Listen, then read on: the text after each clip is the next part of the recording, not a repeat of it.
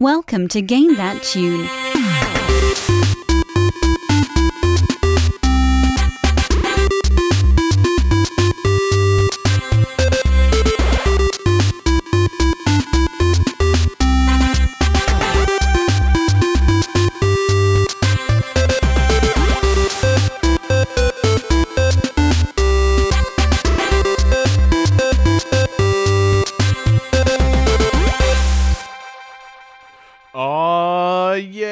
What's going on, everybody? It's Game That Tune back in the house once again. It's ya boy, John Harrington here, and we got John Regan with us. Say hey. Hey. We got Jesse Moore. Say hey. Hey. And we've got David Fleming celebrating his 4th wedding anniversary by recording a podcast and says spend it with his wife. Say hey, and happy anniversary, man. We're spending all day Friday together. Her schedule didn't allow it. My schedule didn't allow it. Like, this was discussed. I'm not a horrible husband. No, also, I'm not saying that. No, you're not a horrible husband. You're a fantastic podcast co-host. I mean, seriously, what married couple wants to go out on a Wednesday, baby? Yeah. Anyway, this is Game That Tune. Welcome back, everybody. This is episode 175. We're going to have a blast tonight. What we are going to do around here is listen to some video game music. We've each brought 3 songs from a game. We're going to try and guess each other's games based on the songs with a little bit of trivia. We're going to goof off, have a lot of fun, and the winner at the end of the night picks a theme for the next episode and plays some bonus tunes. And the winner last week was me by points, but for some reason the winner ended up being John Regan. So, Johnny, why don't you talk to him tonight, man? Tell him what we got in store for tonight's show. Game That Tune. Free play. Panties. Panties. I got you some meat. Let me see your cave. Panties. I have this piece of meat. Now get on this other piece of meat. Say, I'm going to take your GTT panties off with my teeth. Panties. Eat this meat and then spit it out. I really don't like how many times we all just said, I'm not even going to say it. I am not going on your goddamn soundboard. Say titties. Titties. Say it slower. Titties. Now say it like you're ashamed of yourself. Titties. I'm going on your soundboard, aren't I? Panties. Oh shit, there is a clip of me saying it. Yeah, we got it, man. Upon further review, you have said panties. And yes, that's right. Tonight, it's a free play, ladies and gentlemen. Anything goes on tonight's show. So, man, we got a great one coming up. We got 5 great games. We got a great fan request this week. I think we're going to hit an awesome new milestone this week. And, Johnny, I think we just got to, pull up those GTT panties and jump right into the first game, man. Game 1.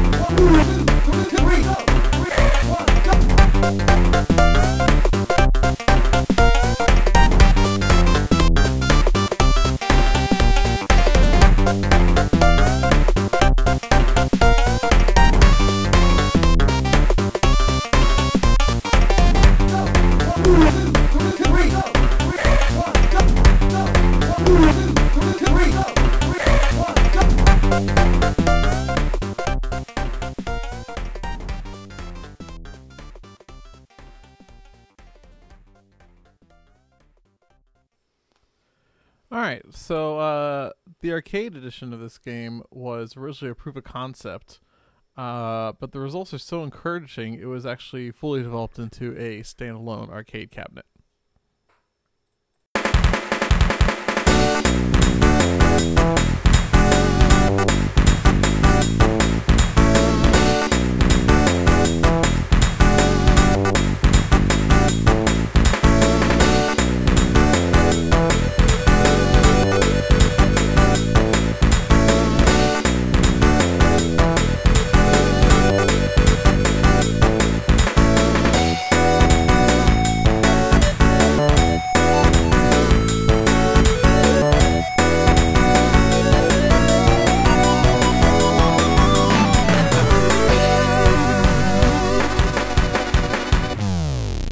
Virtual Racing!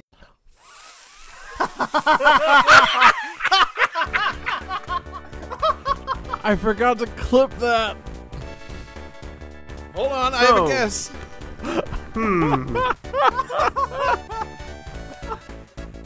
I had an inkling, and then suddenly I was like, you know what? I bet this is it. Man, I'm glad that fucking happened. So everybody here says Virtual Racing.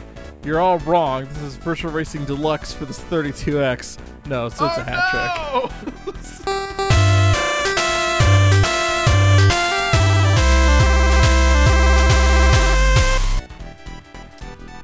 So this is Virtual Racing Deluxe for the Sega 32X. You Wow, don't say. John. What a classically Johnny start to the show. Wow. I was not prepared for you to free play it up like that right off the bat. That is That was the best goddamn thing. that's just fantastic. Jesus. Wow. So yeah, Virtua Racing. This is the like the Mario Kart clone starring the cast of Virtua Fighter. Yes. I wish it Oh was my that. God. That'd be so much better, because honestly, this game's not that great. No. Well, I mean, this was like one of the first like 3D racing game, or was it the first 3D racing game? Like, Not the first. I think it was beaten by Atari by like a year, but it was the first one that was like had a good frame, could actually run at like 60 frames a second. It actually, the point I that can, I can say from expertise, it was predated by Namco's Winning Run in 1988 and Atari's Hard Drivin' in 1989. I know my polygonal 3D racers arcade history. the point that I'm getting at is this was a very, very early 3D racer where, like, the fact that it was in 3D and had polygonal graphics was a big deal. But going back to it, like, no, it doesn't hold up at all. That's like the fucking defining characteristic of the Virtua title and like whatever you want to call the umbrella, the series as it were. Like, it's in bad polygons from the early 90s and it was the shit when it came out. And now it's like, okay, yeah, I can see, that was charming. But yeah, going back, they're still making Virtua Fighter games and they're pretty good, but like the original super blocky ones. Are they? I want to say Virtua like, Fighter? yeah, like Virtua Fighter either 5 or 6 came out not that long ago. Okay. What? That's He news said, to typing me. to check. Virtua Fighter 5, I know this from expertise. I can say it offhand without looking it up. Virtua Fighter 5 Final Showdown was released in 2012, so it's been 7 years, David. Yeah, Okay, but I mean, the point that I'm making is that when's the last time that you played a Virtua Racer game? Like, they made Virtua Fighter games later, and like the series continued on. It wasn't just the shitty polygonal graphics. That one I just referenced, I was even being generous because it was a remake of Virtua Fighter 5 that came out in 2006. So it's been quite some time since anybody made I a Virtua think you're Fighter too game. hung up, though, John. You're What I hung, wanna you're know- hung up on how long ago did the last game come out. What we're really talking about is the fact that for about 20 years they made Virtual Fighter games. Like, It's yeah, they got some longevity out of that name, man. So, how does this tie into Virtual Tennis and Virtual Cop? well, one thing is, I think you just said virtual, and it's not virtual, it's Virtua. Oh, okay. man, Jesse, how embarrassing for you. Yeah, John, play the game over sound. Yeah. What? Shit, No. I gotta find it. I mean, that right there is probably the most embarrassing Virtua-related thing that has ever happened on this show. Quite the disappointment. But yes, but sorry, there is a virtual I'll edit in cop. the actual game over show. So wait, sorry. What about the police? Fuck the police, Jesse. We talk about Virtua Cop, not relevant. Do you get to run from the cops? Was this Virtua Need for Speed? No. Let's talk about Virtua Racing. Can we have a Virtua Racing where you play as the getaway driver in a cop game? Yeah, dude. Virtua Drive, starring Ryan Gosling. I'd be kind of into that. But no, this isn't that. So this is a game where you play as a box, rolling down the street with boxy Box Boy? wheels. Yeah, is that what this is? Is the whole Virtua series a prequel to Box Boy? Oh my god, I would love that is now. so much. If they Box made Boy's like name Box is- Boy, if they made Box Boy 3D using Virtua style graphics. Or it's revealed in the course of the game that Box Boy's name is Akira Jr. It's like, wait, what? My father was the Virtua fighter. Really? I mean, I'm pretty sure you can unlock like a headband item in Box Boy, so I mean, Hell it stands to reason. Yep. But anyway, Johnny, so this is your fucking wheelhouse, man. Talk to us about the 32X and Virtua Racing Deluxe. It is a significant improvement to the Genesis version of Virtual Racing. Because Is it? the arcade version of Virtual Racing is like, it's smooth. It's a smooth game. Runs at 60 frames a second. You got all kinds of stuff to interact with, like you have NPC characters, things like that. The Genesis one runs at like 10 frames a second, and it's just it's just real ass. Like I remember running it, just being like, I am really Real disappointed in this. Like, wow. Even like kid me, like 10-year-old me, was like, no, this sucks. Wow. Virtua See, that's Racing- impressive. Virtual Racing Deluxe got it up to more like 20 frames a second or so. It's still not arcade quality, but significantly closer than the Genesis version was.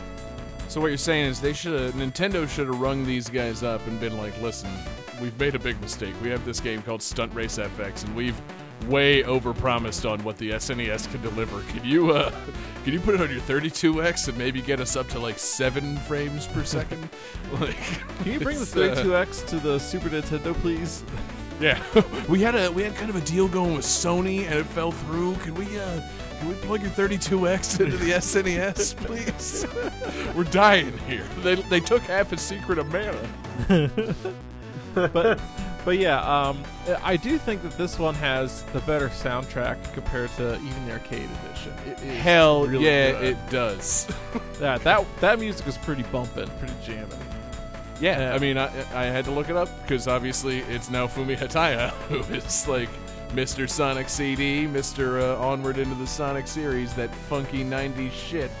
Anytime, man, that there's, a little bit of that, like, New Jack Swing, Sega Genesis call and response, like, go, go, type music, I'm just like, yes, this is what I'm here for. This is one of the reasons I loved the 90s and video game music.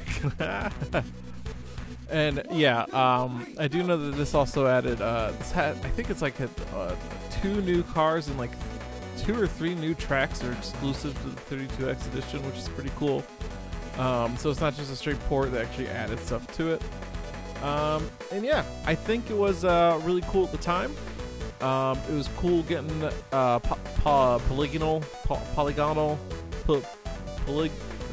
Polygamist. No, that's not right. Polybius. A man who's married to many polygons. Pluvius. Evil Wizard? A game with polygons on a home console was pretty sweet. And managed to pull off, I think it rivals, what the Super FX chip could do on the Super Nintendo. Hot take. I think this looks better than Star Fox. Johnny, it's really not a hot take. When's the last time you went back and played those fucking FX chip games? They're awful now. Like, oh boy, Johnny, it's, they sold that Super NES Classic to people trying to get them to play Star Fox 2.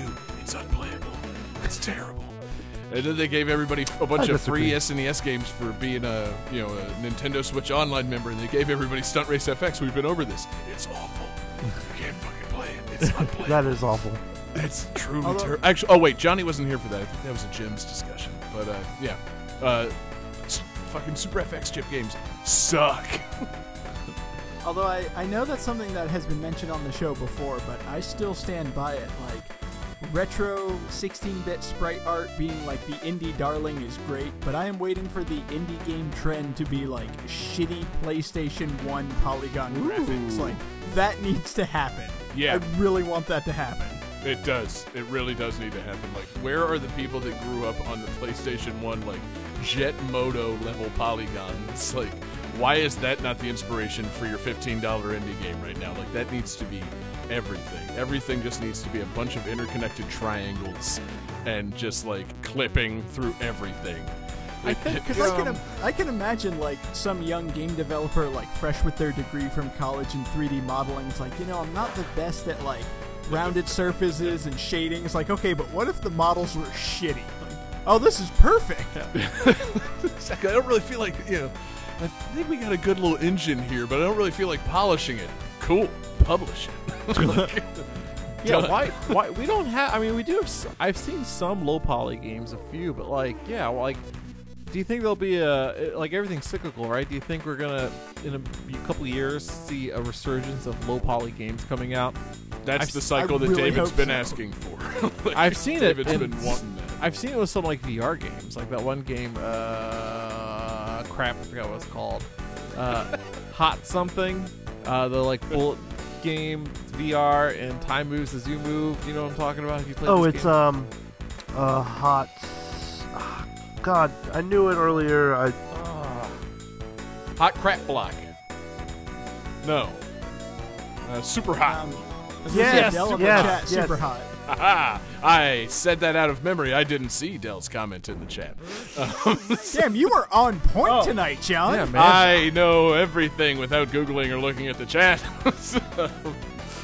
Yeah, that's me, all right, baby. Mr. Facts are correct. But yeah, no, it'd be so fucking cool if, like, boxy old, 3D stuff came back. Like, seriously, like, how hard is it to make something for, like, current systems, like, say, Switch, where it's basically just like the Star Fox 64 multiplayer, but you play with some friends online? Like, what, where is that shit? Like, where's my flying games and, my like co-op or like multiplayer racing games done in a boxy style? I mean, like, it has charm because it just takes you to a certain period in time. That time being about 1994 through 1996. Like, it's a look that evokes a time period, and I feel like people aren't leaning into it hard enough in current retro game making. But, yeah, alas, maybe they will. And, how old was somebody who was born in 1992 right now? 27 or so? Yeah. They probably weren't playing video games when they were 2. I think the point is they should be making shit like this by now. Yeah. Yeah, so, Johnny, I'm going to need you to start doing this. You need to be the one to program it. Can you give us that Sonic R fan game that I know you've got saved on your computer? Damn it, how did you do that? How did you know that? I told you, dude. I know everything tonight. Get out of my computer, John. I told you. Just change the faces to our faces and make it a GTT game. Exactly. Ooh. And change those backgrounds before you send it over to like Nintendo for approval for the Switch eShop, because I think it'll get us an adults only rating, all the course themes. But anyway, Johnny, anything else on Virtua Racing? Easily the best box-based racing game that we've covered thus far on the show. No, I'm excited to get this sweet dope music out of the radio. That was the main driver for picking this. And with that, I'm ready to move on things. Yeah. With that, I'm ready to move it on to game 2. Wow. Game 2.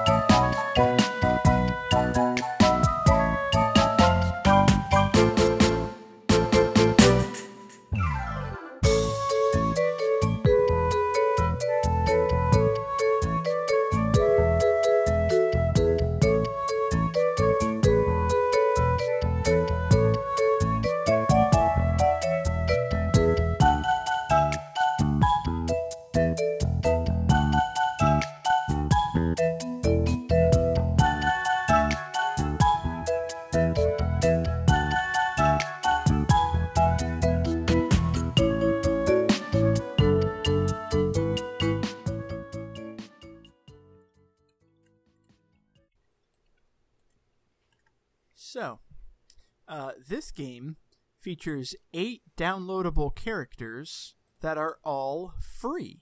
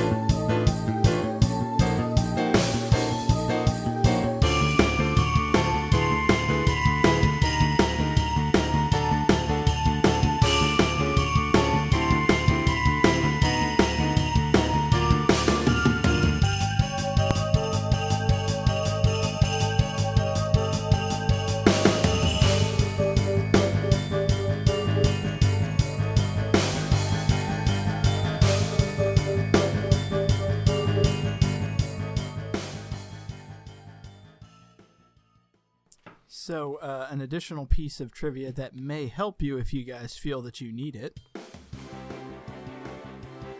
Go on. Okay, well, I was going to say nobody said anything. It's like, well, maybe they don't know it. Those 8 free downloadable characters were available by scanning QR codes.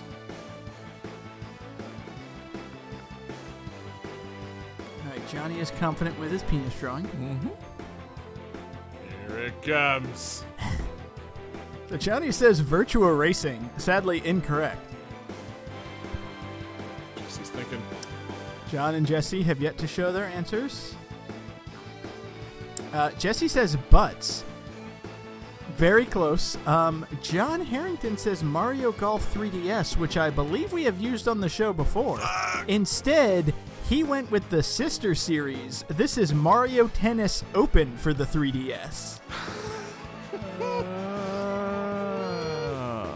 Okay, now. You know, it's surprisingly difficult to find Mario Tennis music that doesn't sound like Mario Tennis music. See, and even in your effort to do that, I was like, well, we got a Mario sports game on our hands. but which? And then, I feel like when your trivia is like about downloadable characters, it's, usually like a covert, like sneaky thing for like, the Mario, tennis game for fuck. We already used Ultra Smash, and then I looked and we had already used Aces, and so I was just going. I'm like, what's that Mario Golf one? World Tour Open? No, fuck it. Whatever. 3DS, yes. And I only put in the 3DS thing after you said QR code. So. Well, and the interesting thing is, I wanted to use this as trivia, but I couldn't, find a way to word it. This is the only Mario Tennis game that came out, I believe, before the Mario... Well, let me make sure I got this right. Hang on. Yeah, this is the only Mario Tennis game to come out before the Mario Golf game on the system. Oh. Like, every other Mario Golf game came out before Mario Tennis did. So, interesting. Or after. Anyhow. The point is, this is Mario Tennis on 3DS. So there are 8 downloadable characters by scanning QR codes. It's a total cheat because the 8 downloadable characters are Metal Mario, Black Yoshi, White Yoshi, Red Yoshi, Pink Yoshi, Blue Yoshi, and Light Blue Yoshi. Oh, fuck that. Oh, they're not, man. They're not really new characters. They all have slightly different stats and stuff, but yeah, they're palette swaps. It is a total cheat.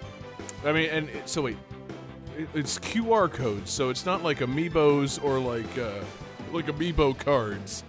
So it's not like they're asking you to buy something, right? Yeah, no. They had okay, good, because I was about to get fucking angry.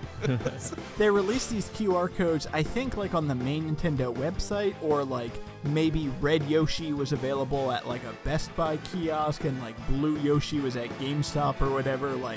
But it was very easy to track these down to get the the full roster.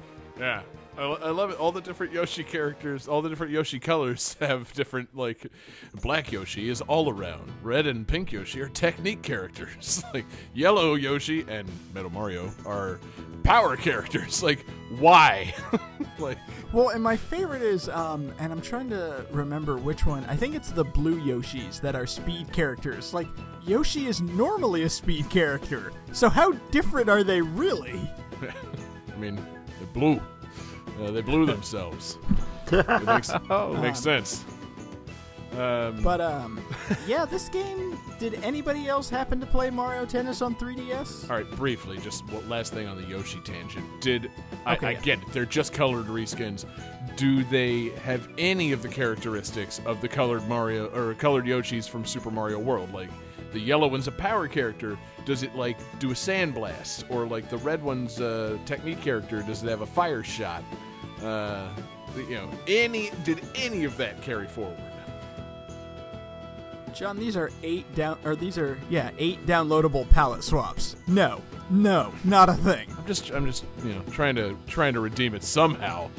It's I love the Super Mario World different colored Yoshis. It was fun discovering those. So maybe it's like, oh, you go to McDonald's and you scan this QR code and you get a blue Yoshi that can grow wings to fly around the course. Like, that's a cool thing for guys like me. Not for many other people, but for guys like me. It'd be a real Easter egg. It's there if you imagine, well, he's blue, so, like, if he had wings, he would be faster. That's why he's a speed character. There it is. See, it's that kind of a thing. That's probably why the yellow one's the power character. The sand is implied. They just forgot to add it in. They were like, oh, make him yellow.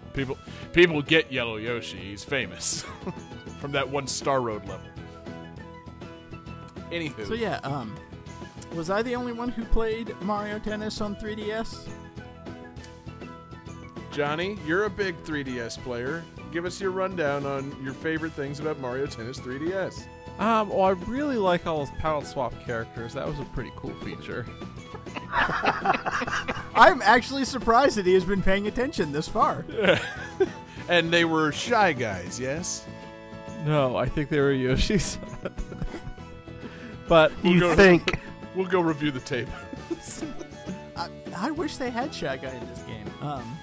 But no, it was a pretty fun game. It's the rare Mario Tennis game where I enjoyed the Mario Golf game more, because I'm usually more of a Mario Tennis player. But this game is kind of light on content. Like, there you can play in tournaments. There's a couple mini games. Most of the mini games are over very quickly. The one mini game that I really enjoyed was Galaxy Rally. It was basically like the Mario Tennis Endless Rally, but it was set on the Mario Galaxy court. So you're trying to collect coins, and you collect coins by collecting, like, the pieces of the launch star. Okay. And eventually, like, it's set on the court panels are like the green disappearing panels from Super Mario Galaxy. So, like, the first 25 rally points, everything is fine. After that, like, half of the panels disappear, and then the other half, like, every time you hit the ball there, it disappears and shifts to somewhere else. So you got, like, a fun Mario Galaxy reference there. And, of course, the bottom of the court is a black hole, so if you miss, your ball gets sucked into a black hole, never to be seen again. Dope. Now, David, you're the big, like, Mario series guy, Mario sports fan, and Mario Galaxy fan amongst us. Is Mario Galaxy underrepresented in terms of, like, motifs in the Mario sports games? Like, I feel like they needed to come out with more stuff. Like, I know you famously hate Mario Tennis Ultra Smash, and I bet you, just on my knowledge of how much you hate it, there's no Mario Galaxy themed content besides Rosalina. Like, there's like no themed content in that game, period. Right, but like, I'm trying to think, like, I guess a Mario golf course in space wouldn't really work. Space! Thanks, John. Wow. Wow. I didn't even need to signal you. I take it back. I undo my signaling of you.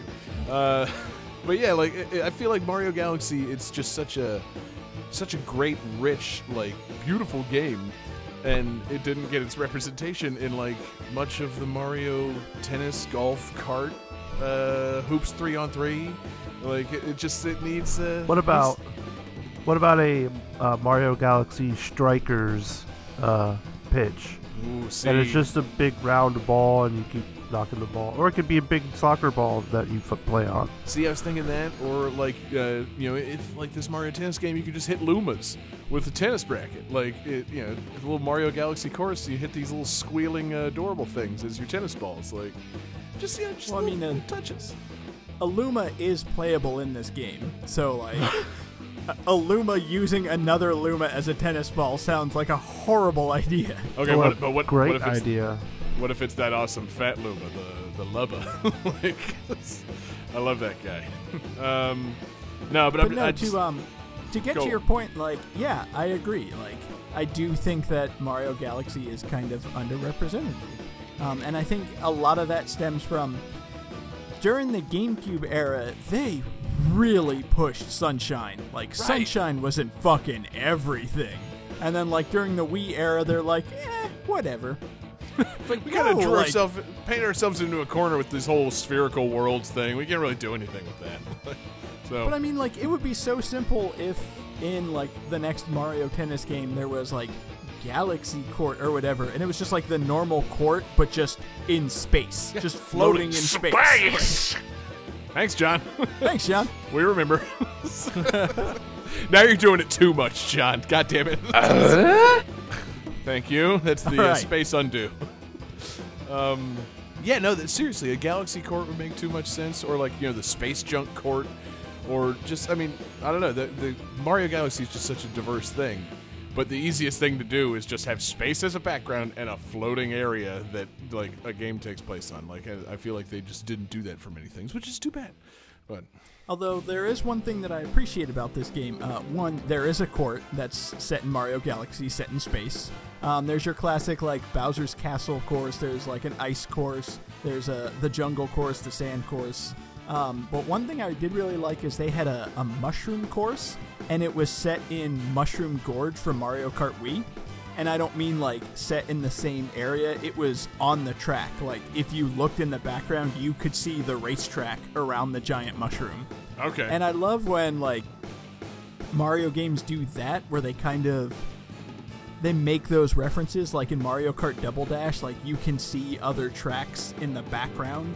Like as you go around like Mushroom Bridge, you can see Mushroom City in the background, and it's not the same, but I loved in Smash Brothers Melee, like in the adventure mode level set in the Mushroom Kingdom, like as you got to the end of Princess Peach's castle, in the background you could see a golf course. Because, of course, there's going to be a golf course by Princess Peach's castle. Like, all of the sports stuff are in Princess Peach's castle.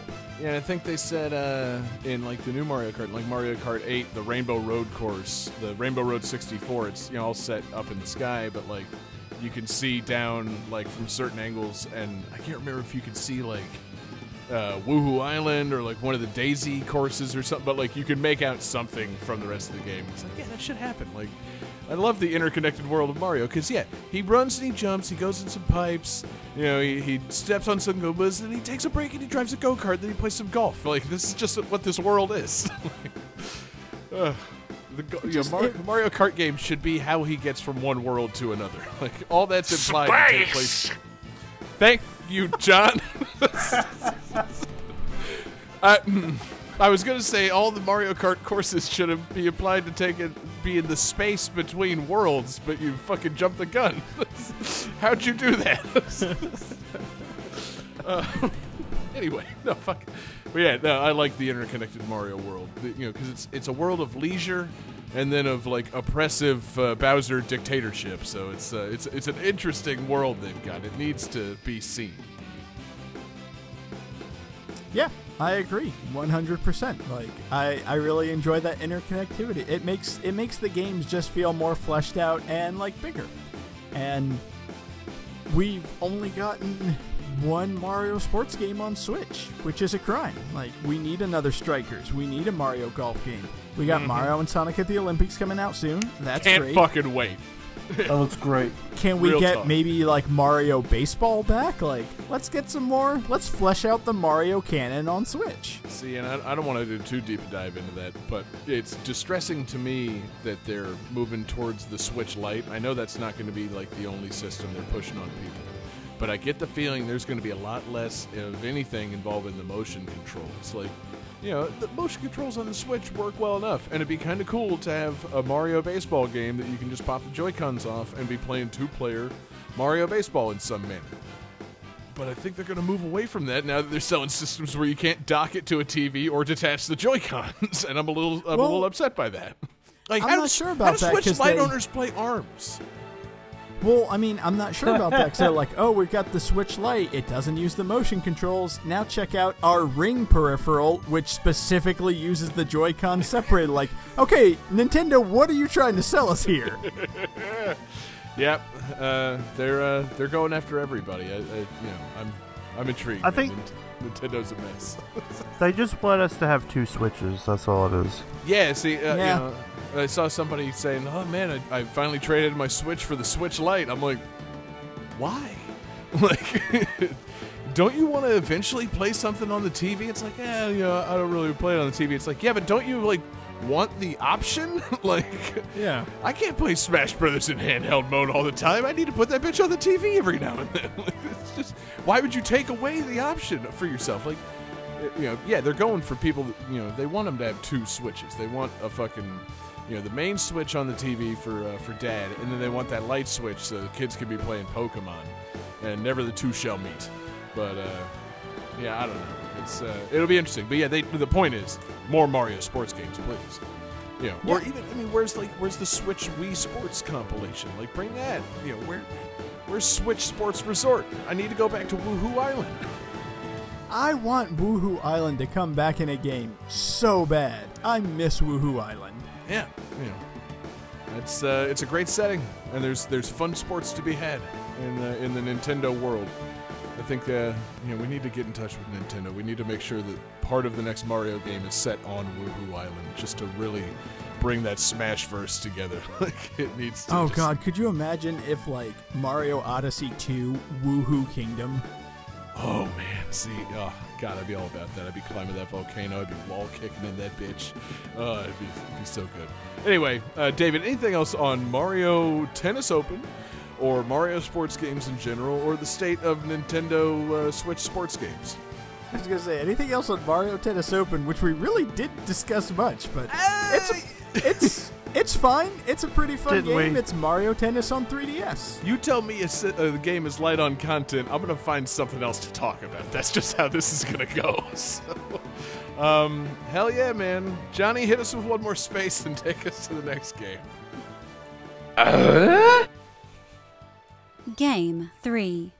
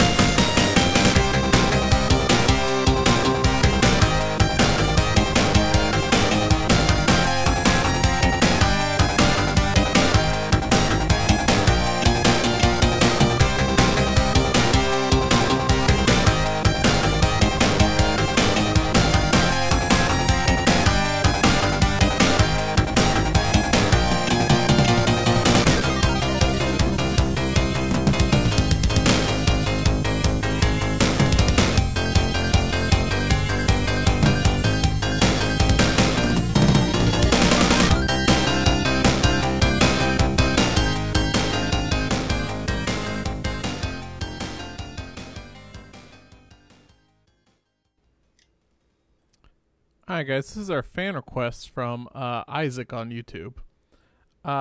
This game was pretty famous for its poorly translated dialogue. One line should have been translated as it seems someone has planted an explosive on the ship.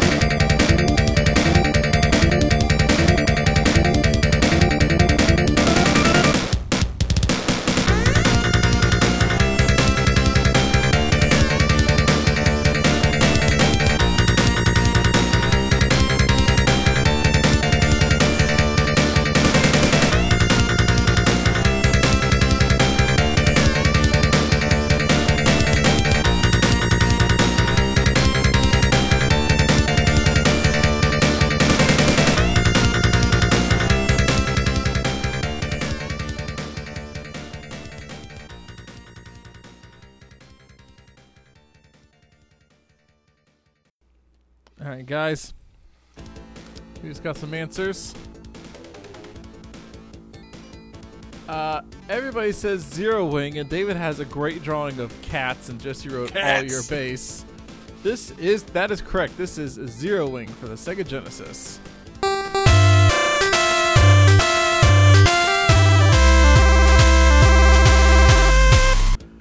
Yes, so that line that I said was translated as somebody set us up the bomb. Yep. Make your time. You have no chance to survive, make your time. Take It's off you. every zig for great justice. I know this. Why do I know this? Like, Why are you saying this- it without looking it up, John? That's my thing tonight. How do you do Is that? this where For Great Justice came from? yeah. Oh yeah, baby. Oh, yeah. I never knew that. I only Really? knew All Your Base are belong to us and someone set us up the bomb. It's somebody set us up the bomb. Somebody set us up the bomb. Yeah, you're fired, David. I'm sorry, set up us. But Better anyways, get it right, guys. this is Zero Wing, the creator of one of the earliest internet memes. No, not earliest. There were memes before this, but I think this was like a really big meme that managed to cross its way into like the general population, right? Because before All Your Base, before All Your Base, I don't we know had about like general population, but it definitely was like prolific in nerd circles. Like this was referenced on Futurama. Like, yes. This got some coverage. There's a like dance track remix using All Your Base. Like this went mainstream. Ish. Like definitely, I still challenge. I don't know that it did. I definitely think like the memes before this was like what Mr. T ate my balls, Or the you have two cows jokes. Yeah. What? Like Not even Doom music. You're the man now, dog. no, Leroy not even, Jenkins, I think not even Doom music was after this. But Oh, okay. Anyways, Tub Girl. Tub Girl is probably after this. Tub Girl. Oh man. Everyone's favorite. I don't know, man. God, are we gonna bring up Lemon Party too? No, David, don't say that. It's not Lemon Party. Or That meat- old. what dude. about You Meat started Spin? it. Meat Spin? So No, back to All Your Base are belong to us. we are on the way to destruction here. This is bad. I've. Sorry, John. That was good. Thank you. Oh man. Yeah. So main screen turn on. This game, I've never really played a lot of it. I mostly know about it from the memes. And this is like that's something meme that you go back and watch. You watch the video of All Your Base Are Belong to Us, and you're like, why was this funny? Because it's goddamn timeless is why it's funny. It's insane. One, shoot 'em up games need no story. Two, none of this comes through in the gameplay. And three, it's that fucking crazy ass like sprite work. Like the character of Cats is so utterly bizarre looking. Like that when he pops up on the screen and the response is just, "It's you." It's like, it is? Like, go on. You know who this guy is? This fucking like wacky space cyberpunk villain? Like, okay. And so what's his story? Oh my god, all your base art belong to us. Just picture it as like a fucking like 80s like space action movie, and it's like, yeah, this is goddamn nonsense. This is awesome. I love it. Like, I'm trying to think of like an 80s character actor that would have gotten roped into playing Cats in like Zero Wing the movie. Tim Curry. Schwarzenegger? Just because like they would want the star power? Dolph Lundgren. See, I always felt like Cats was like, without playing the game, Cats is just like the kind of phantom threat. He just appears on the video screen. So I was thinking more like Terrence Stamp, fucking like General Zod. Like, somebody appears with some smoldering intensity on a video screen. It's just like, oh no, it's you. Young Gary Oldman. See, that's what it looks like to us, 90s kids. After that, it's like, oh, that's just Gary Oldman. That's his character from The Fifth Element. What's he doing here? It's like, no, it couldn't have been Gary Oldman. This was 1989 or so. Oh, crap. You got to think of, like, bad guys from, like, Stallone movies or, I don't know. It feels like this movie would have starred like Kurt Russell. No. The dude who played Kreese in Karate Kid. Yes, that is Cats right there. Yeah. Sweep the leg, because all your base are belong to us. What are you saying, Kreese? But yeah, no, it just it reeks of like the best of like 80s, early 90s. Like this was right on the cusp, like of 80s, 90s. And it's stuck between worlds, and it's just a fucking delight, man. There's no way you could do this movie. The special effects weren't good enough back then. Like, this would have come out on straight to video and looked like Star Wars, but it would have been like 12 years too late. Like, I mean, they made The Last Starfighter, and that was a movie about a game that was a shoot 'em up, and then he joined the military in space. Mm-hmm. He did. I was going to say, like, are the special effects in a 1980s version of Zero Wing the movie not good enough or just bad to be perfect? Or exactly where they need to be? That's the question. Yeah. I don't know, man. It's a mystery. I think they need to make it. I'm surprised that's not like a Funny or Die sketch. It's like a live-action version of this by now. Like, I feel like, it peaked. Like, this, are we at the point where early internet memes are soon going to come back around and be a thing again? Ooh. Much like David wants polygons to be like the new like retro game thing. Are we at the point where there's kids who are raised on the internet meme Zero Wing and need to reference that more so than the actual game Zero Wing? That's what I want to know. Yeah. See, I think that's the secret. I think we need like an HD remastered version of Zero Wing using shitty 90s polygon graphics. Yes. Can you imagine like if Cats came on to deliver those lines, but he looked like Polygon Man from the PlayStation 1? Yeah, or he looked like fucking like a character from Metal Gear Solid, like just kind of vibrating blocks with no face. That's kind of cool, I guess. I'm just going to derail this because Dell just came back with possibly the best Cats casting possible. Michael Dorn as Cats. Just, you want to talk space intensity. Do we just need to go around the horn and just do, fantasy Cats casting? Johnny, who you got in mind for this role, man? Let's just spitball it here. Oh, man, does it have to be somebody from the 80s, or can it just be anybody? I mean, anybody at this point. Yeah, like if you're casting a Zero Wing movie, or fucking more accurately, like Funny or Die sketch, or like an honest trailer nowadays. Who you got playing Cats? Daniel Day-Lewis. Going hard, man. Going to the top. He's going to unretire from acting to come back and play Cats. Wow. I can't, no, there's no point in continuing this bit. That John just took it. I was going to say, please don't choose me next. I don't want to follow that. No, how can you? God damn. Daniel Day-Lewis wins his 3rd or 4th Oscar for playing Cats. Oh my goodness. That'd just be, I mean, not unprecedented, like not unbelievable. I'd believe it. But yeah, so Johnny, you did play this then, right? Briefly, yeah, I have played a little bit. Played it on your Sega Genesis back in 1989 when it came out in America, right? Well, I don't know if this game actually came out in America, to be honest. I think this was... Game over!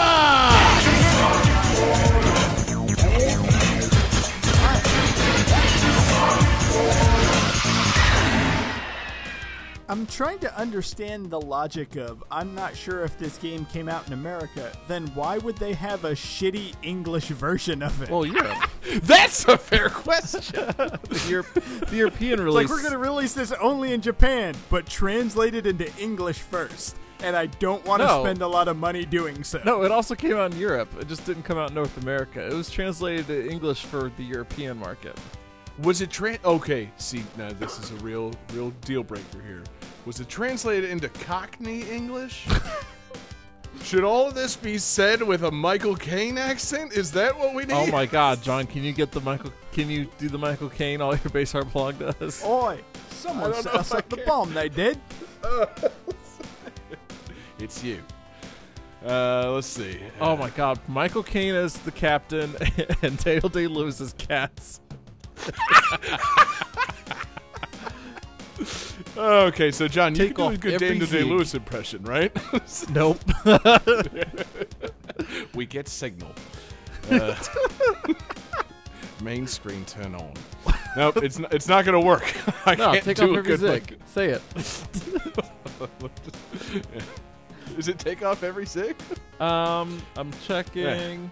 Yes, it is take off every zig. Okay, I got to do it real serious. I got to get, you got to do the sad voice. You got to really sell that sad. You know what you're doing for great justice. Take off every zig. Yeah, see, I don't know. I'm not a good Michael Caine guy. Oh no, that was beautiful. That was my God. All your Fernet-Branca are belong to us. Episode title. How are you, gentlemen? That's perfect. We are really on our way to destruction here. So, Johnny, anything else on Zero Wing starring Michael Caine and Daniel Day-Lewis? Nope. That's perfect. I just can't top that. Yeah, no. Dream casting. Let's make it happen. Game And thanks 4. Isaac for the request. Oh yeah, thank you, Isaac. Game 4.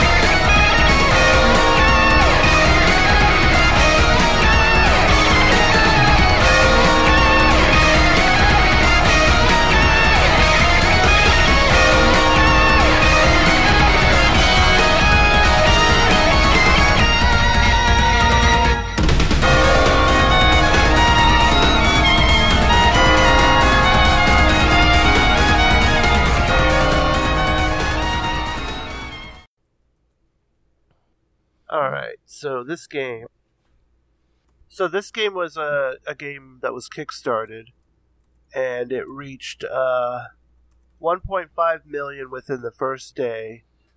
Various stretch goals were introduced and met, including obtaining David Hayter as a voice actor.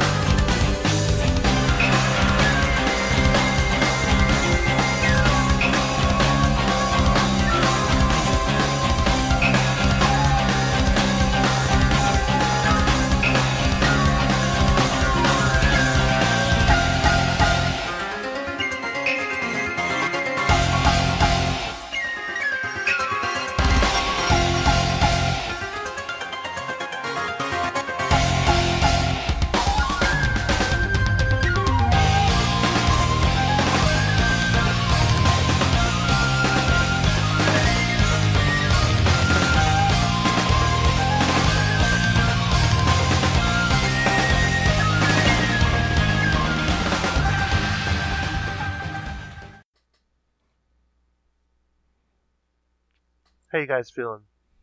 Good. Very David. good. David's feeling great. Yeah. Feels super All right, good. let's see. I got this. Let's see it.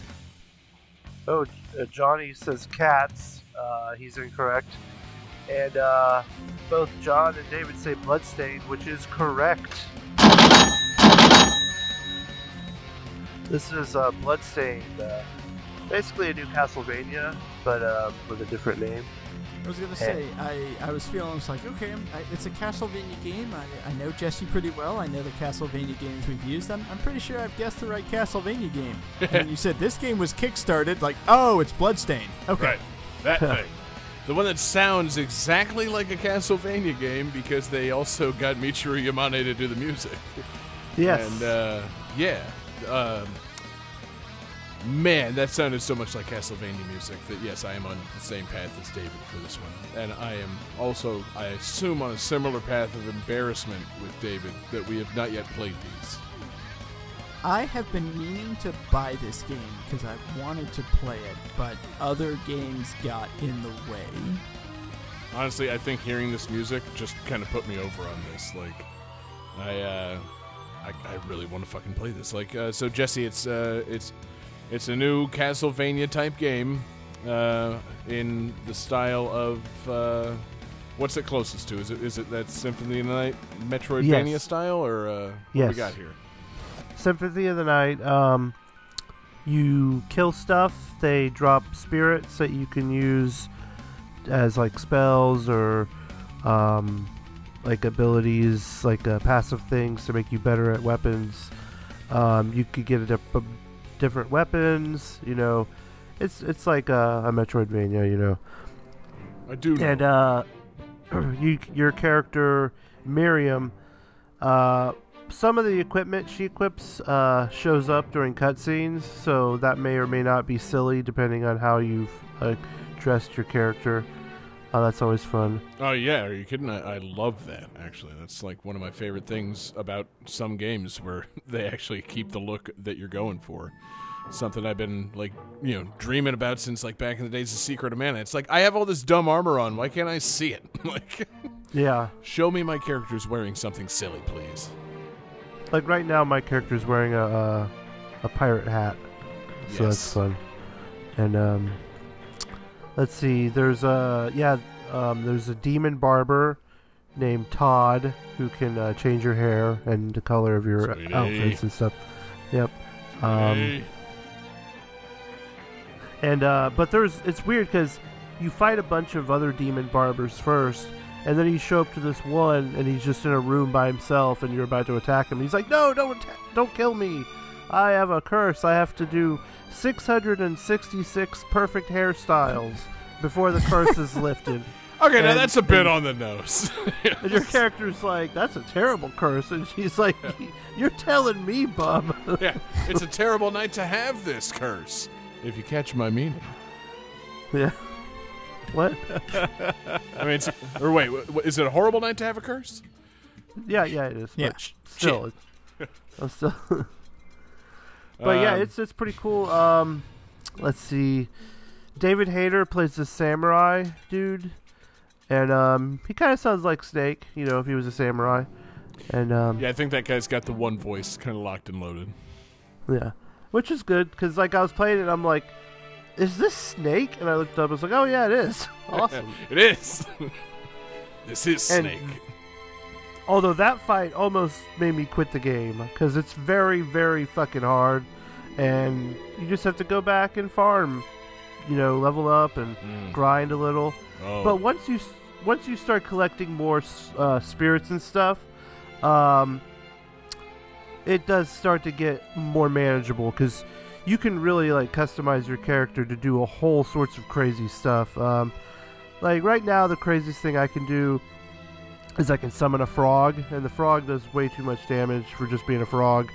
I can summon a bunch of different animals, actually. I can summon a rat, I can summon some bats, I can summon ghosts, let's see, a dog thing.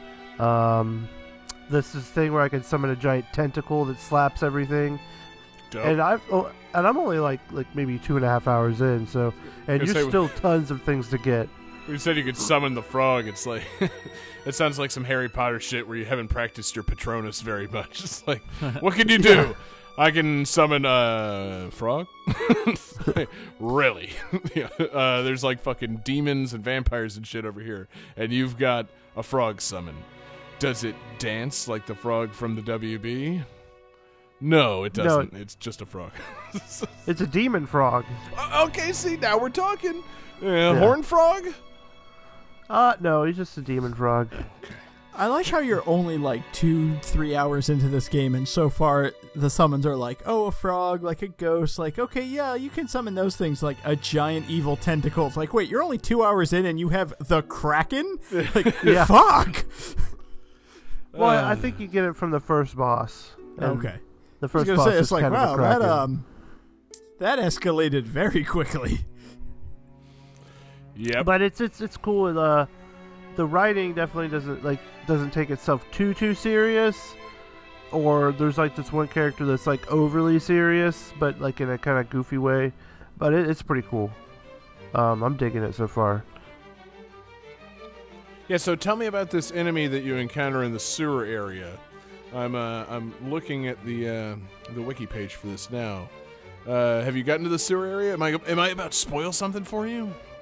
Maybe. Big suit of armor. What? Carries a special weapon. I don't think I've seen that yet. Okay, I well, forgot that was in the game. I almost don't want to tell you about it because I think you'll really dig it when you encounter him. But, Oh, Shovel Knight. yeah, the shovel armor enemy in the sewer area. I'm like, dope. No, I did just encounter a gigantic cat with like horns, and he like slaps you around and summons fire, and I was like, that's a big fucking cat. I was gonna say, is that a reference or is it just a big ass fire breathing? No, cat? it was just a big fucking cat. Like, that blew my mind. Like, big old pussy. yeah. Yeah, man. Shit, I wish I had more to say about this because I know that it's fucking hot right now, and I really want to play it. But it like goes to show you how little I know about it. I was literally gonna ask like, so the graphics, like we got kind of like a 16-bit kind of thing going. It's like, no, we don't. It's not that at all. This game looks pretty fucking good. Like, it's a modern game done in a Metroidvania style. Like, I know that I need to play it, and I know I need to hear more of this music, and I've not sought it out. You know, what is it about adulthood and parenthood that eats into your gaming time so greatly? Jesse, what happened to us? It picks up, it goes up and down. You'll get spurts where you get to play more, and then sometimes you don't. That's what I'm saying. I think I've realized now the first couple of years of having a baby, not the most like independent times in a baby's life. So I'm kind of in demand. So Johnny, you're gonna need to play Bloodstained. I'm gonna need you. I'm gonna need to live through you vicariously. So Okay. yeah, I'm gonna need a couple of Let's Plays on this. I'm gonna need a full plot breakdown. Johnny Game Explain. I'm gonna need your own version of that. You're gonna need to really break down the lore of this game for me. I want to be able to talk about it with people by listening to you talk about it. So, that I think I could do that. you've got time for that, right? You don't have any kids. You can do this, right? I do What's love going on? I do love the simple fact because I was looking up. It's like I want to see like how they translated Shovel Knight because I knew he was in the game. And I was like, oh and yeah, he looks built and like the armor is very classic medieval. And I pulled up one screenshot where because you do fight him and he's doing the classic Shovel Knight shovel drop move. Like, nope, it's still fucking Shovel Knight. Like you can make him look as awesome as you want, but he's it's still Shovel gonna Knight, jump alright. over you and drop onto you. Yeah, jack your ass up with that shovel. That's just his way, baby. I love Shovel Knight. Speaking of going all the way back to the beginning of the show, fucking with like shitty polygonal graphics. When are we getting the new Shovel Knight? Like a fucking 2D Metroidvania Shovel Knight done with shitty boxy graphics. It makes so much sense. Like, it's time, right? I remember Like a actually Mischief Yacht Club. Makers cross Shovel Knight? Yacht Club, like after they finished Shovel Knight and they were talking about like all the other campaigns they were doing, like Plague of Shadows and everything, they were talking about like what do you want us to do next and everything. And one of the ideas was like Super Shovel Knight, which was basically like Shovel Knight on a Super Nintendo. And then somebody suggested Shovel Knight 64. That was like shitty polygonal graphic version of Shovel Knight. Yeah. And they seriously considered doing that. It's like, please do make that game. I want that.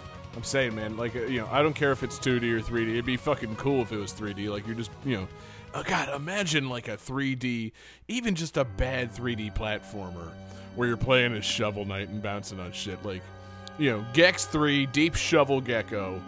Like, just, like, I'm trying to think of the shittiest, like, shittiest good 3D platformer. Get us that Rayman or Gex engine, throw Shovel Knight in it, and just, let us go to town. It'd be so good. The only thing I could want more than like a shitty graphic 3D Shovel Knight game is if it's like Gex and there's a level in the Titanic for some reason. Yes, and Shovel Knight is suddenly Dana Gould. Pretty good. But yeah, man, a Nintendo 64 or like 32X era Shovel Knight would be pretty fucking dope. But then again, so would a Nintendo 64 or 32X era Bloodstained. This game, it seems really fucking cool, and I need to get it. So, Jesse, this I assume carries your recommendation. Oh, especially for October, you want to play something spooky. You're not spoiling anything. Are you terrible at this game? I am so far, but I still haven't figured out how to make. Yeah, so. I mean, that's all right.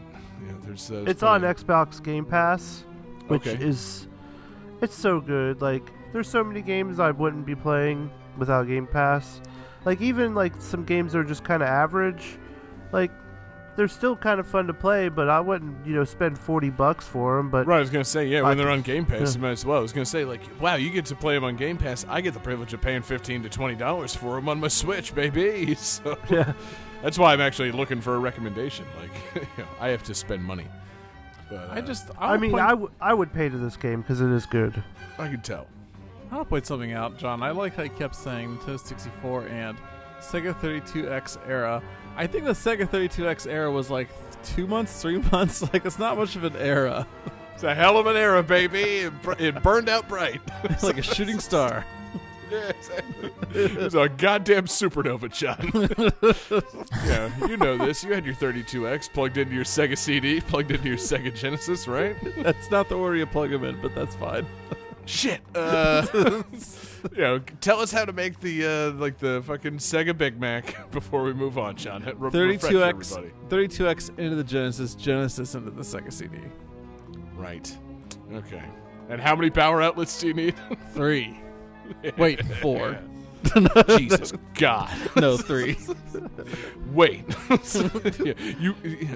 We talked about it, Johnny. You could fool me easily if you just speak confidently. You need I 6 really would have bought it. You need 6 power outlets for this monstrosity. But it lets you play Bloodstained. It's all good. You have to dedicate a whole circuit of your house to it. Yeah. You really can't run Bloodstained at the same time as the dryer. Yeah, or don't. The whole house is going to short out. Don't try to pop popcorn while playing this game. It takes one of those heavy-duty outlets. Anyway, Jesse, fuck yeah on Bloodstained, Game Pass, and Sega 32X. Anything else? Oh, no, that's it. Hell yeah, guys. Johnny, let's finish it up, man. What do we got finishing off the night? Game 5.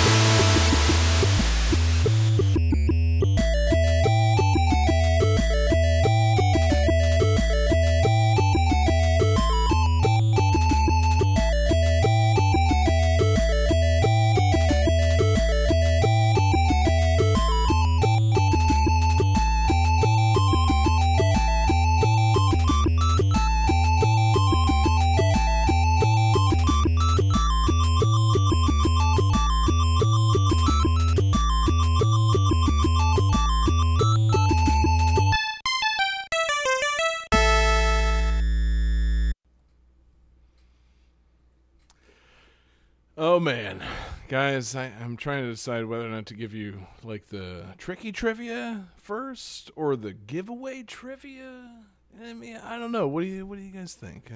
Giveaway. Giveaway? Yeah, okay. I'll do that. So, this game features a musical score by Tim Follin, who has named this game's title track as his favorite amongst his compositions. Everyone, make sure your dicks are set in the full and upright position as we begin the third song.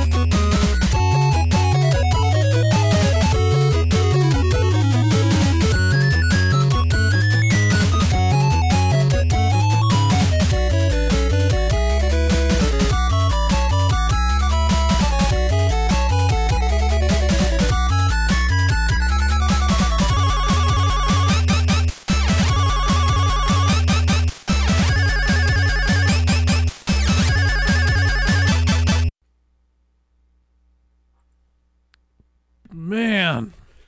Guys, Fuck. how's everybody me. feeling? Ah. I need a cigarette. Yeah. Yeah, I need a I was minute. going to say. Yep. Ooh. Somebody get me a towel. Let's see those answers. David says ghouls and ghosts. He's incorrect. Johnny and Jesse both have the correct answer. This is Solstice. Yes, Solstice for the NES. Famous only for having a Tim Follin soundtrack. Oh yeah. And that was fucking Tim Follin. Yeah, baby, that was the title theme with all the fucking wacky complexity of like a goddamn Rush song. I mean, like, Jesus Christ, he really went all out on that. It really begins to not sound like an NES anymore. Like, it begins to sound like some kind of crazy Commodore 64 composition or something. Like, Oh yeah, no, it's like transcendent after a while. It's like you stop hearing the limitations of the NES sound chip, and you're just like, you know, like you with a good pair of headphones on. It's like, I'm transported. Like, this is fucking crazy. That motherfucker got that chip to sing. John, if you don't mind me asking, where did you get that trivia? Because I have notes saying Fallen noted Ghouls and Ghosts on the Commodore 64 as his favorite work. Oh, well, I probably should have given you the less Tim Fallon-based trivia then about the 250 puzzle rooms, but nope. According to Solstice's Wikipedia page, the game features a musical score by Tim Fallon, who named the game's title track as his favorite amongst his compositions. Okay, fair enough. I mean, c'est la vie. As I say, we take that, Right. I was wrong. It's okay. Yeah, that's the thing. You gotta know Solstice, motherfucker. Like, what's wrong with you? What's the matter, David? You didn't play Solstice? No. I mean, did you play the sequel? Eclipse? Oh, see, I was gonna say. Or no, Equinox. Yeah. That's the secret that I discovered by looking this up. I'm like, man, this game kind of, like, this soundtrack kind of fucks. Like, this is some good Tim Fallon shit. And it's like, it was followed by a 1993 sequel, Equinox. I'm like, balls. Fuck this. Like, I was right on the verge of not using it. It's like, no, this soundtrack's way better than whatever fucking weird wind music he was doing for Equinox. Like, we got Equinox back as a request all the way in episode 6. Go back and look that shit up. Thanks, Alex. Super game that tune. Thank you, Alex Messenger, Patreon superfan tier producer, still to this day. But yeah, Equinox can suck my balls. Solstice, however, much better. Not in terms of gameplay. It's just like Equinox. It's an isometric puzzle room adventure type game. Man, I tried watching a video of this to get a read on this, and oh man, what a fucking pile of inscrutability this game is. Like, it's how long did you last? Oh, I mean, in terms of this long play I was watching. See, here's the problem with watching a video about the game rather than attempting to play the game. If I attempted to play this game, I would have lasted about 5 minutes. Instead, I watched a long play of someone who obviously knows how to play this game, and they were like rocking its ass in about 5 minutes. And that's all I could stand. I'm like, okay, wait, I can't keep up with this. Like, this doesn't, he's just jumping around and grabbing tiles and dropping shit onto spikes and what's that? He's falling down pits and going different levels. Like, this whole game seemed like an 8-bit version of the Water Temple from fucking Zelda Ocarina of Time. Like, I couldn't get a read on what the fuck was going on, and it's all kind of multi-dimensional fucking shit that I can't figure out. You grabbing items, and I don't know what any of them do. Fuck it. Doesn't matter. Isometric puzzle adventure game with over 250 rooms. Fuck that. This game, though, has a Tim Fallon soundtrack. That's why we're here, baby. Wonderful. Bow down before the fucking lord of NES music, man. Like, Jesus Christ, this soundtrack is good. Like, Man. I just, it's crazy, man. And this is what I was like, oh, well, that's got to be like his magnum opus. Like, he just fucked off and like didn't do anything for a couple years after that. No, this was before Silver Surfer. This was before Pictionary. This was before Treasure Master. He rocked the fucking NES house on a few more games, and then he went on to the SNES and he did Block and Equinox and shit. Like, Jesus Christ, man, this guy, he can make those chips sing. Tim Fallon fucks. He does. He does, absolutely yeah. fucks. There's no question. Like, it's Arpeggio master. Yeah, truly. We've been honoring him since since episode 1 of this goddamn show. Back when I didn't even know who Tim Fallon was. Jesse graced us with Sky Shark, and I'm like, yeah, that's a nice soundtrack. He's like, yeah, it's Tim Fallon. He's fucking great arpeggios, and he kind of fucks. And I'm like, cool, I'm going to look into some more of that. Here we are 175 episodes later. It's like, yeah, I should bust out another Tim Fallon soundtrack. Because we're hitting a little milestone here, guys. Does anybody know how many NES games we've used on this show? Ooh. 175. Is this There's been one every single episode. is this number 90? 100?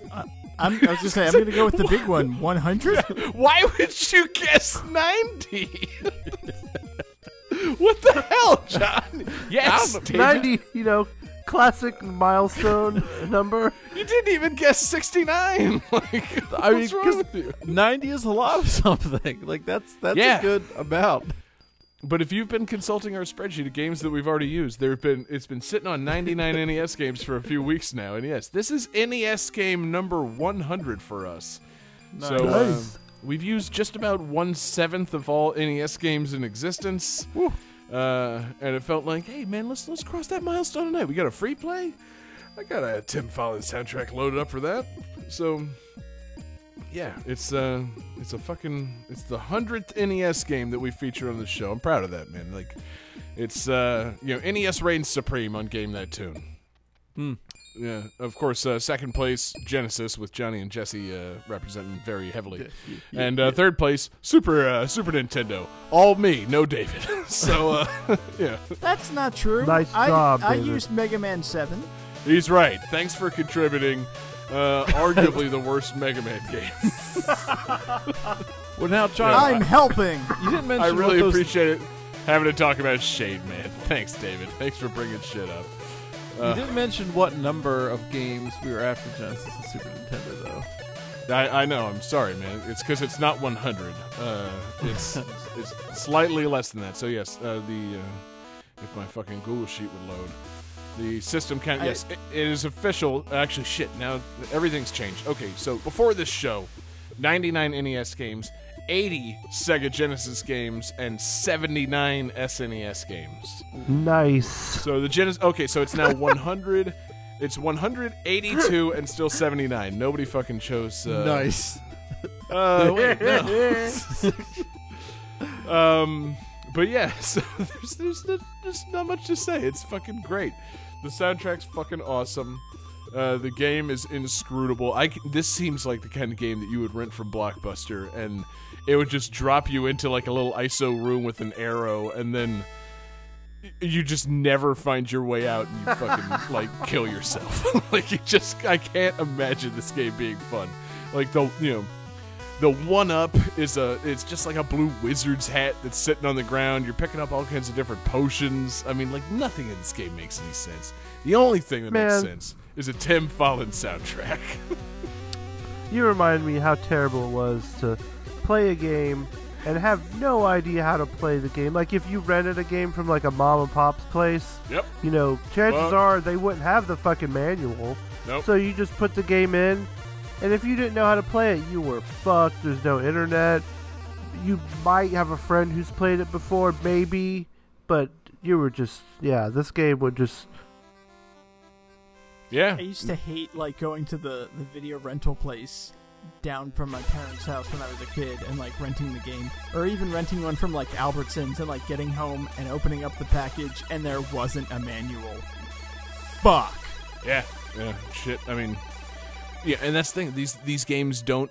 The gameplay's not intuitive. Like if you're playing an NES game in an isometric perspective, that's already a detriment. Like you can't go diagonal with that gamepad. So like nothing makes sense as it is. So it's not going to go well for you.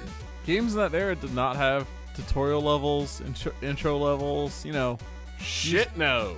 These went right in. No hand holding, just ball kicking. Exactly. And Tim Follin music playing the entire goddamn time. Oh, it's just like, well, this is cool, but like, am I getting anywhere? Like, I kind of feel like I'm just falling in a lot of pits and Fallen in a lot of pits. Would you sit? Yeah. Damn it, you beat me to it. Would you say you're Jeff and Tim in a lot of pits? No. No. You'd say you're falling in a lot of pits. I mean, you could. Yeah. But anyway, yeah, man. Fucking Solstice on the NES. What a fucking game. And like I said before, it's, so it's our 100th NES game. So if we're collecting 100 of something, then I believe that gets us, as per old NES rules, a 1-up. Is that correct? Yes. It's with that in mind that I go to a hastily slapped together episode 175 unnecessary tie-breaking lightning round. Lightning round. Now, Johnny, I'm going to let you participate in this because it's a lightning round designed for 3. Even though you are not in any danger of breaking this tie. So, video games give you a lot of ways to earn an extra life. One of them is collecting 100 of something or just finding a special item. And so I've compiled, this really is going to be a lightning round. I got 10 different things. I'm going to give you the year and the name of an item or a method of getting an extra life, and you tell me what game this occurs in. Is everybody ready? Yes. Yes. All right, so Johnny, you have the least points, so we're going to start with you. All right, Johnny. 2008 Stock Ball. I have to give you the game this is from? Yes, you do. Super Monkey Ball. That's a very good guess, John. That's incorrect. For no points, David, would you like to attempt to steal? Stock ball. Wall Street? Wall Street. Stock? STOC. Oh. Smash Brothers Brawl. Super Smash Brothers Brawl Subspace Emissary is the correct answer. All right, so we're moving on to Jesse. Sorry, I was going counterclockwise. 2017, Mifa's Grace. Oh man. Can I steal it for no points? I don't if he gets know. it wrong? I don't know. David, for no points, would you like to steal? Breath of the Wild. That is The Legend of Zelda Breath of the Wild. Oh. 2 right answers, 0 points. That's the See, David I don't way, think of baby. that game as having lives. Weird. See, but, for Mifa's Grace, you would only activate it by being killed and being resurrected. It was an extra life. Okay, David, this one's for you, baby. 1981. The Special Flag. Pac-Land. Wrong. Or maybe right, but the one... Wait, what? I didn't This look... shit is Do I get a rigged. steal? Johnny, go for it. Donkey Kong. Wrong. Jesse, you want to steal for no points? What was the item again? Special Flag. Oh, Mario Bros. The No. original one. The answer that I wrote here is Rally X. Oh, God. Ha! The originator of the Special Flag. This lightning round's going fantastically. All right, Johnny, here we go. 1995. Shooting 40 consecutive enemies without missing. 1995. The House of the Dead.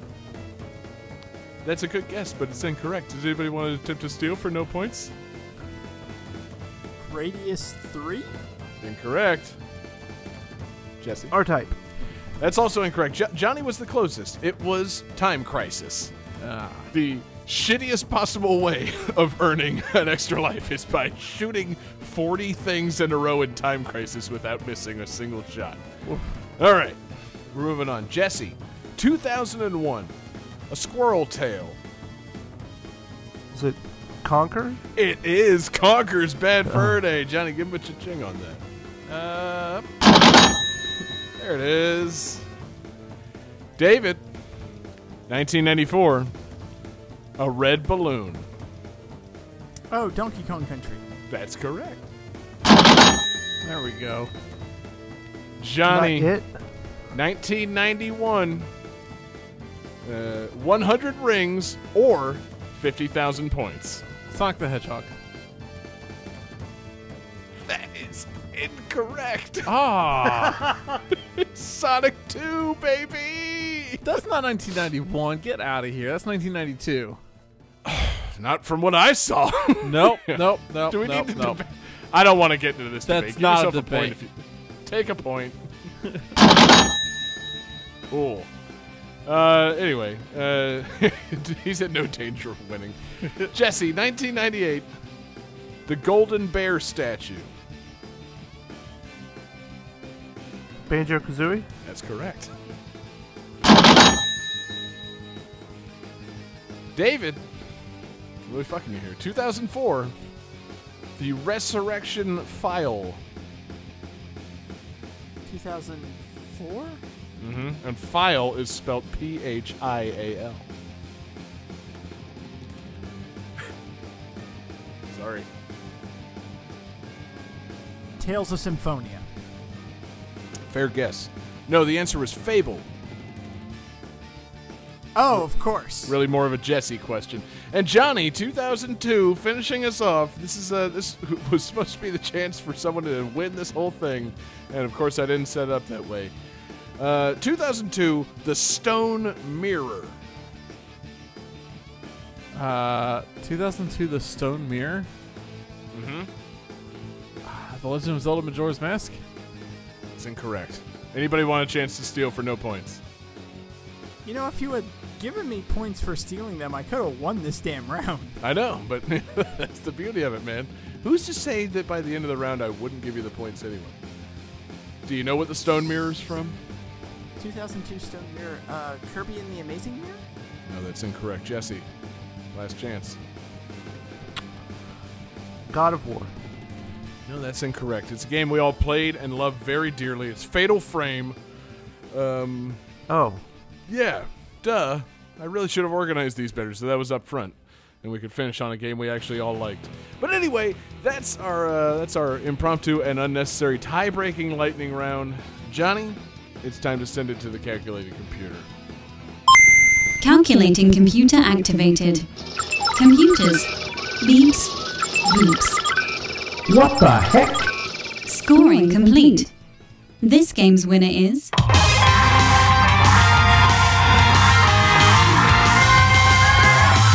Jesse Moore. Awesome. Hell yeah, motherfucker. Fantastic show tonight, Jesse. You obviously reigned supreme in that lightning round. You picked up 2 big points. Just about as good as that round could have gone for any of us. And, you know, way to go, my man. Yeah, I think you should win just based on being the first person to bring a Tim Follin soundtrack to the show. Like, you know, you introduced me, you know, my uncultured video game music podcast host and ass to Tim Follin all those years ago. And here we are, all these years later, and I'm bowing down at the altar. So, you know, you're like the cardinal of the Church of Tim Follin. Just to let you know, Jesse, I as well had never heard of Tim Follin before we started this show. Yeah, you spoke about it as though it should be common knowledge, and I'm like, I should probably make that common knowledge. He says that like, oh yeah, Tim Follin, that's the guy we all know. Like, oh crap, were we supposed to look up composers for these things? I kind of thought we'd just play some music and drink beers, baby. Anyway, yeah, Jesse, you got the fantastic win tonight, and what do you got in mind for our next episode? I mean, it's October. Let's do spooky games. Ooh, that's it, man. That's all it takes. Spooky games. I got this great game in mind. I just heard about it recently. Bloodstained. I'm going to use that next week. It's great. Soundtrack is so good. Yeah, soundtrack straight up fucks. It, like, you know, demon and vampire fucks. It's going to be awesome. You know, I would like to remind everybody we don't reuse games on this show, so no, I won't be using Bloodstained. But yes, it's October. It's time for spooky games.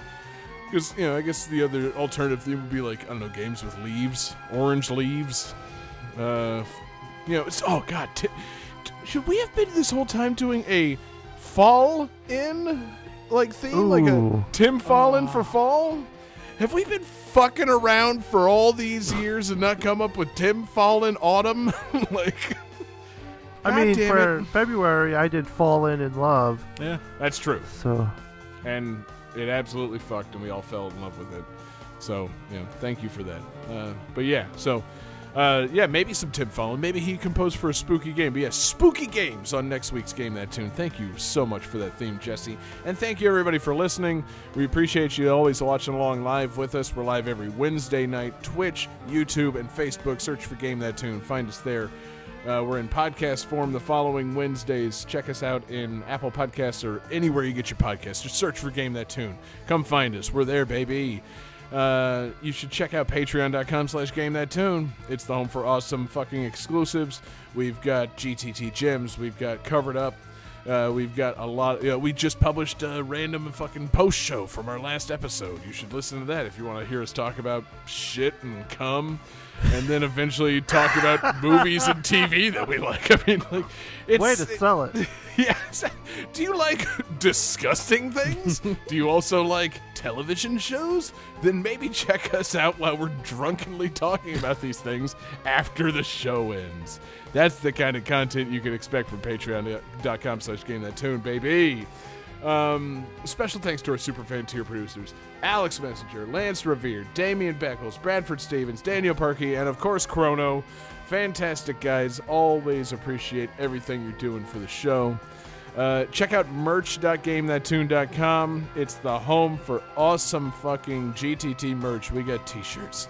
We've got fucking shower curtains. We got coffee mugs. We got baby onesies for the little ones in your life. We got undergarments. Johnny, what kind of undergarments we got over there?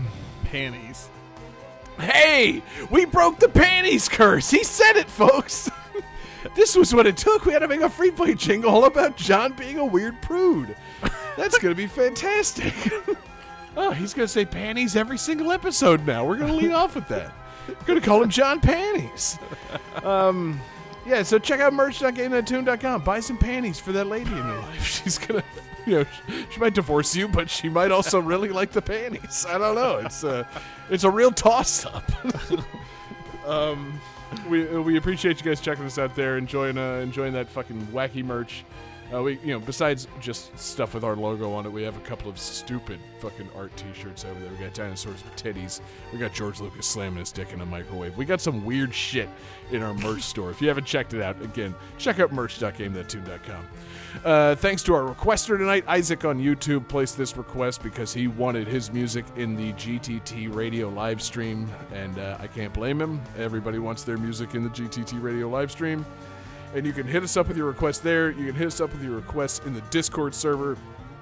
Hit us up with requests, gamethattune@gmail.com, or find us on Twitter @gamethattune, or find us individually on Twitter. I'm there @jgangsta187. You can find John Regan on Twitter JPReganJR. You can find David Fleming on Twitter DFD Fleming. And you can find Jesse Moore, this week's winner, on Twitter Sega_legend. Hell yeah, man. So, what do you got for bonus tunes tonight, Jesse? What are we going home with? What if Luigi's Mansion had lyrics by Breno Floss? Sounds pretty spooky to me, baby. Peace out, y'all.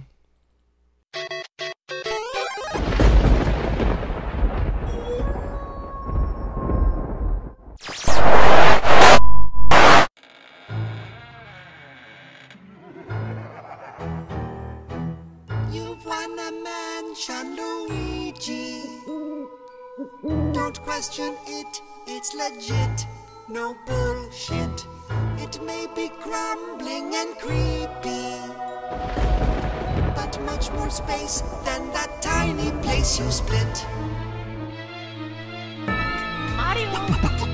Luigi, hello! Welcome to my hut. I'm Professor Egan. Stop scratching your butt. This mansion appeared in a big puff of doom, and it's dusty as shit. Here, take this vacuum. Your brother gets a world and a land and a mouse. He gets a galaxy. You get a fucking house. By the way, he's here and he's feeling sad. He's stuck in a painting, which is suddenly bad. Come in and join us, Luigi. Maybe you'll make a new friend, a ghoul friend.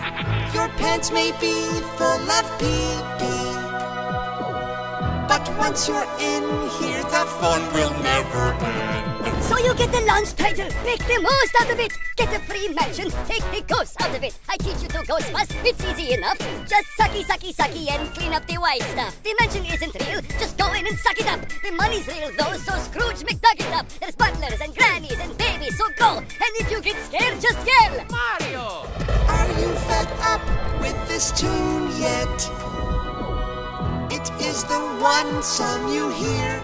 Yes, one. So though it grates at the onset, it won't last long, 7 hours and you're done. Can't I just be in Super Mario Sunshine? No!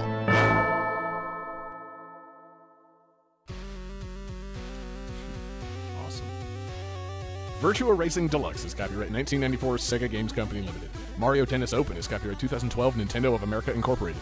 Zero Wing is copyright 1989 Toa Plan Company Limited. Bloodstained Ritual of the Night is Ritual of the Night is copyright 2019 505 Games. Solstice is copyright 1990 Software Creations.